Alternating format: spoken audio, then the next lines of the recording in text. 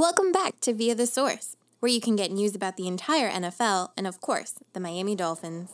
Fins up, here's Steven, your host. What's up, guys? Today's date is October 11th. I'm Steven Masso. As always, you're listening to Via the Source. Now, in today's episode, we're going to be going over my recap of the game between the Miami Dolphins and the Tampa Bay Buccaneers.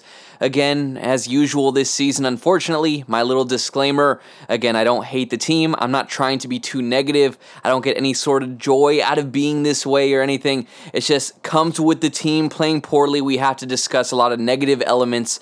So that's going to be talked about in today's episode. So to get right into it, the Dolphins lost their fourth straight game of the season this week. It was to the Tampa Bay Buccaneers, and it was by a score of 45-17. The Dolphins with this fall to 1-4 on the season, and again, even though this was a game where 99.999% of people figured that Tampa Bay was going to win, it was just the manner in which the Dolphins played that was kind of demoralizing in this one. In summary, though, the offense looked like they came alive in this game, and when I say that, do I mean they came alive like the Kansas City Chiefs, or they came alive like the Los Angeles Chargers or something like that? No, but it was an offensive performance that was unlike the ones we've been seeing so far this season. However, though, in this game, this was one where the defense, on the other hand, didn't show up. As mentioned in the preview piece, the Buccaneers have a ridiculous amount of weapons at their disposal offensively, but seeing some of the talent on Miami's secondary get torched at the end of the day was pretty disheartening. The defensive side of the ball here was supposed to be the strength of the team. That is where Brian Flores is supposed to shine. Some of the defensive players here are supposed to be elite, which is why Xavier Howard, Byron Jones, Jerome Baker all got big contracts, yet we saw not enough production from those guys in this game. So let's take a closer look at this game. As previously mentioned, the Dolphins offense came out pretty good in this game. Preston Williams was the main beneficiary early on in this one. He recorded 55 yards on that opening drive. He had this very nice tiptoe catch along the sideline, which was reminiscent of his rookie season, where a lot of people are saying that we had a hidden gem here in Preston Williams. However, he would finish the game with only 3 catches for 60 yards. So again, 55 yards on the opening drive, but finished with 60 on the day. Myles Gaskin ended up having his best game of the season in this one, with the Dolphins finally electing to give him the highest amount of volume among the running backs here in this group. So he had 25 yards rushing on 5 carries, nothing special, 5 yards per carry, but it was through the air where he added a ton of value. 10 catches for 74 yards and 2 touchdowns. Again, very impressive outing from Myles Gaskin. I will get into more of that when we get to the takeaways. Tight end Mike Gesicki, a decent performance in this one. He brought in 43 yards on 4 catches, but I will say his effort after the catch looked impressive. Still, at the end of the day, you would hope to see those numbers a little bit higher, but a decent performance nonetheless. Rookie Jalen Waddle finished with only 2 catches for 31 yards. He had an opportunity here for a bigger catch, but he was held back on a defensive pass interference play. But in this one, he did also have a few mistakes. He dropped a pass in the end zone that really wouldn't have mattered because it was offensive pass interference, but he also dropped a pass that was then tipped up into the air and led to an interception for Tampa. So overall, it's hard to say it was a great game from Jalen Waddle here. So with the Dolphins missing both Devontae Parker and Will Fuller, the team elected to activate, drum roll here, Isaiah Ford, which was extremely disappointing. He only had 1 catch for 3 yards. Many people were frustrated. They thought the Dolphins would elect to bring up Kirk Merritt instead, and they were also frustrated because if you think back, Lynn Bowden Jr. could not be activated due to him being placed on IR before the season. So overall, that's just very disappointing.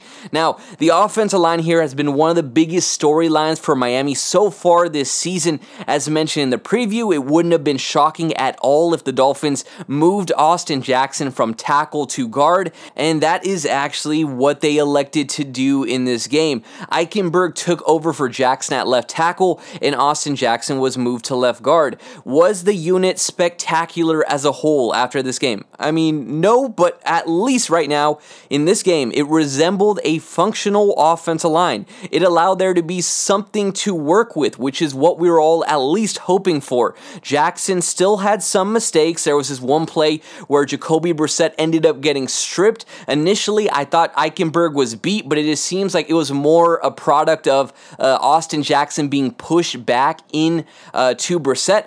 However, though, moving him to guard seemed to ease some of that responsibility and helped him succeed more as a blocker, especially on runs. As for Liam Eichenberg, he didn't look spectacular by any means, but he was nowhere near the liability that Austin Jackson was at that position. Jesse Davis, on the other hand, continues to be disappointing, but at this point in the season, I mean, what other options do the team have? They continuously elect to have Greg Little as inactive, so that must be saying something about what they view from him, but at the end of the day, it's got to be something better here than Jesse Davis's performance. Now, we move on here to the defense. It was a defeating effort defensively for this team. The Dolphins defense simply just got exposed in this game. It hurt worse because the players in this one who were getting exposed for the Dolphins were their best players, their highest paid, their veteran players. It was those guys getting exposed. Xavier Howard, to start off, got torched by Antonio Brown twice. Once on a crossing route that he took for a 62-yard touchdown. The other play was on a drag route in the end zone. Brown would end up finishing this game 7 catches for 124 yards and 2 touchdowns. Now, Mike Evans, on the other hand, had the upper hand on Byron Jones. He came down with a 34-yard reception where he snuck behind Byron Jones. Evans would finish this game 6 catches, 112 yards, and 2 touchdowns. Now, to talk about this, as suggested in the preview, Jones's athleticism, I thought, made him the likely matchup against Mike Evans, while Antonio Brown's ability as a route runner made him the matchup more against a more technically sound guy like Xavier Howard. And despite that, though, they just ended up being too much for these guys to cover. Now, I will say, people keep saying Antonio Brown is back, Antonio Brown is back. But to me, Antonio Brown never left. He had some off-the-field issues that kept him from playing football, but it's not like he ever regressed. He was never washed up. The narrative that he was some third option for Tampa is just really comical to think of. This is still one of the most talented guys in the entire league at the position, and just because he took a season away from football doesn't automatically mean that he is not the same guy that he was. Now, to continue with the Dolphins defense, outside of a tackle for a loss and some good stops from Jalen Phillips, the Dolphins front, I thought, in this game was just overall not impressive. Leonard Fournette was able to gash the Dolphins defense. He picked up 67 yards on 12 carries. Fournette also added 43 yards through the air. He was primarily taking advantage of a mismatch with Jerome Baker, who really struggled in coverage throughout this game. Jerome Baker also got beat badly by Gio Bernard on an angle route in the red zone, turned into a 10-yard touchdown on that play.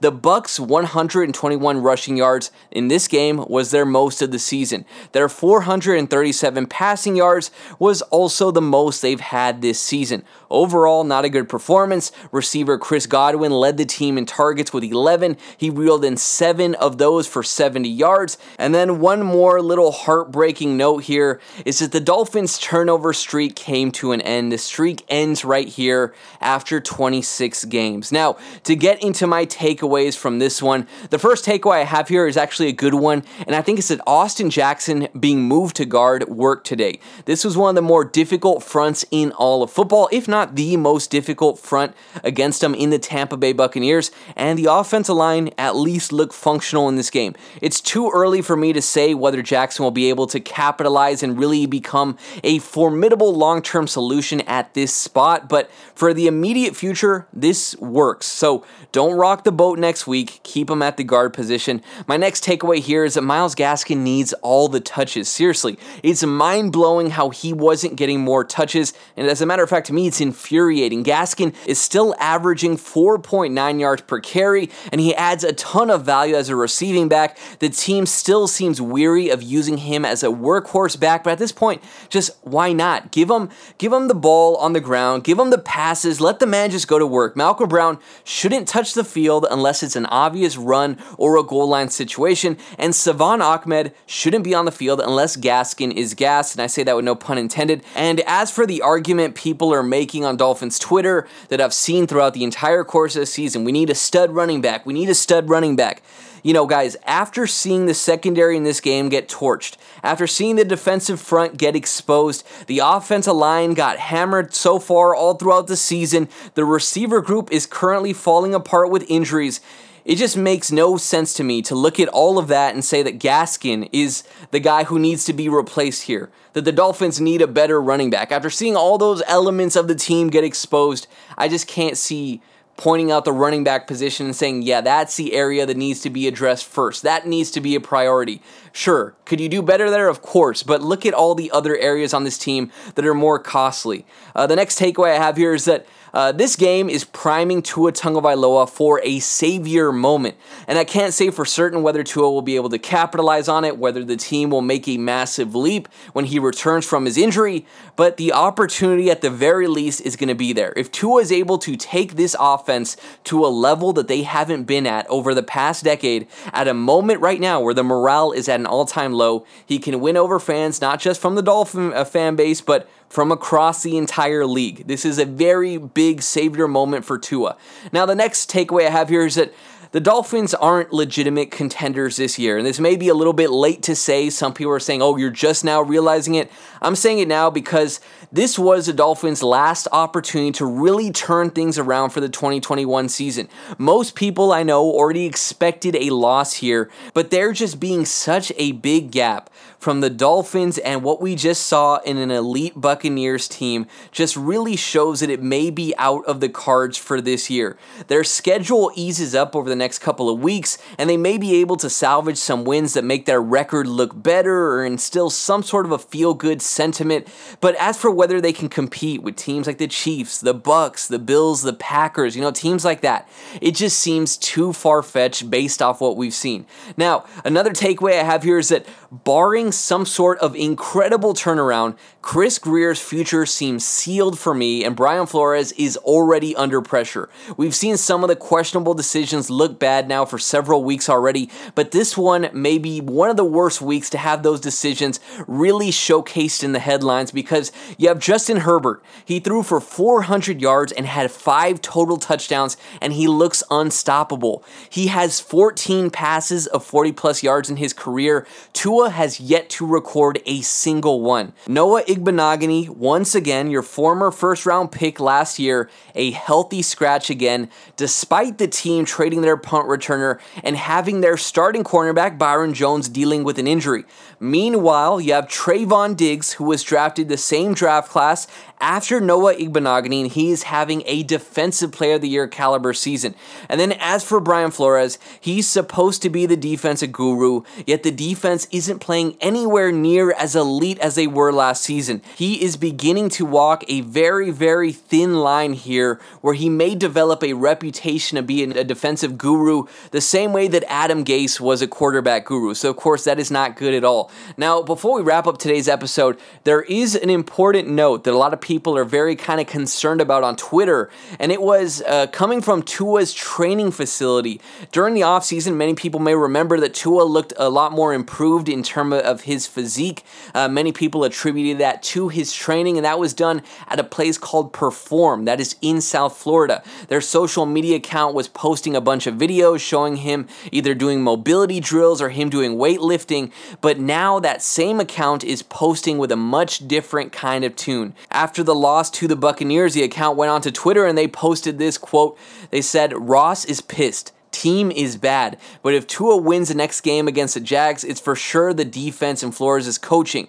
The kid deserves better. He got the S-word end of the stick and above all, has succeeded. Maybe not your idiotic opinion, but the numbers don't lie," close quote. Then a fan kind of replied to this tweet and they said that the players quit on the team, and Perform, again, Tua's training facility, replied saying, quote, "Quit. This coach is hard to even talk to. How much harder do you think he is to play for? Child, please," close quote. So, again, it's unsure who is tweeting from the account and whether they have maintained any sort of connections with Tua, but many fans are really worried that this could detail some conversations that are already occurring within some inner circles around the team. So, guys, I would love to know what you guys think about all of this. I know it has been a very disheartening start to the season. I'm right there in the same boat with you guys, and I wish it could have gone a different way. But overall, you can feel free to reach out to me on Twitter to just vent, to discuss some of your points, have any questions. I would love to talk about them in future episodes. As always, you can send them on Twitter at ShadySteven and at Via the Source. If you enjoyed the episode, please leave a review on the Apple Podcast app. It would help a ton, and I greatly appreciate when you guys do that. But guys, that is how I'm going to wrap it up. Until next time, I'm Steven Masso, and this was Via the Source.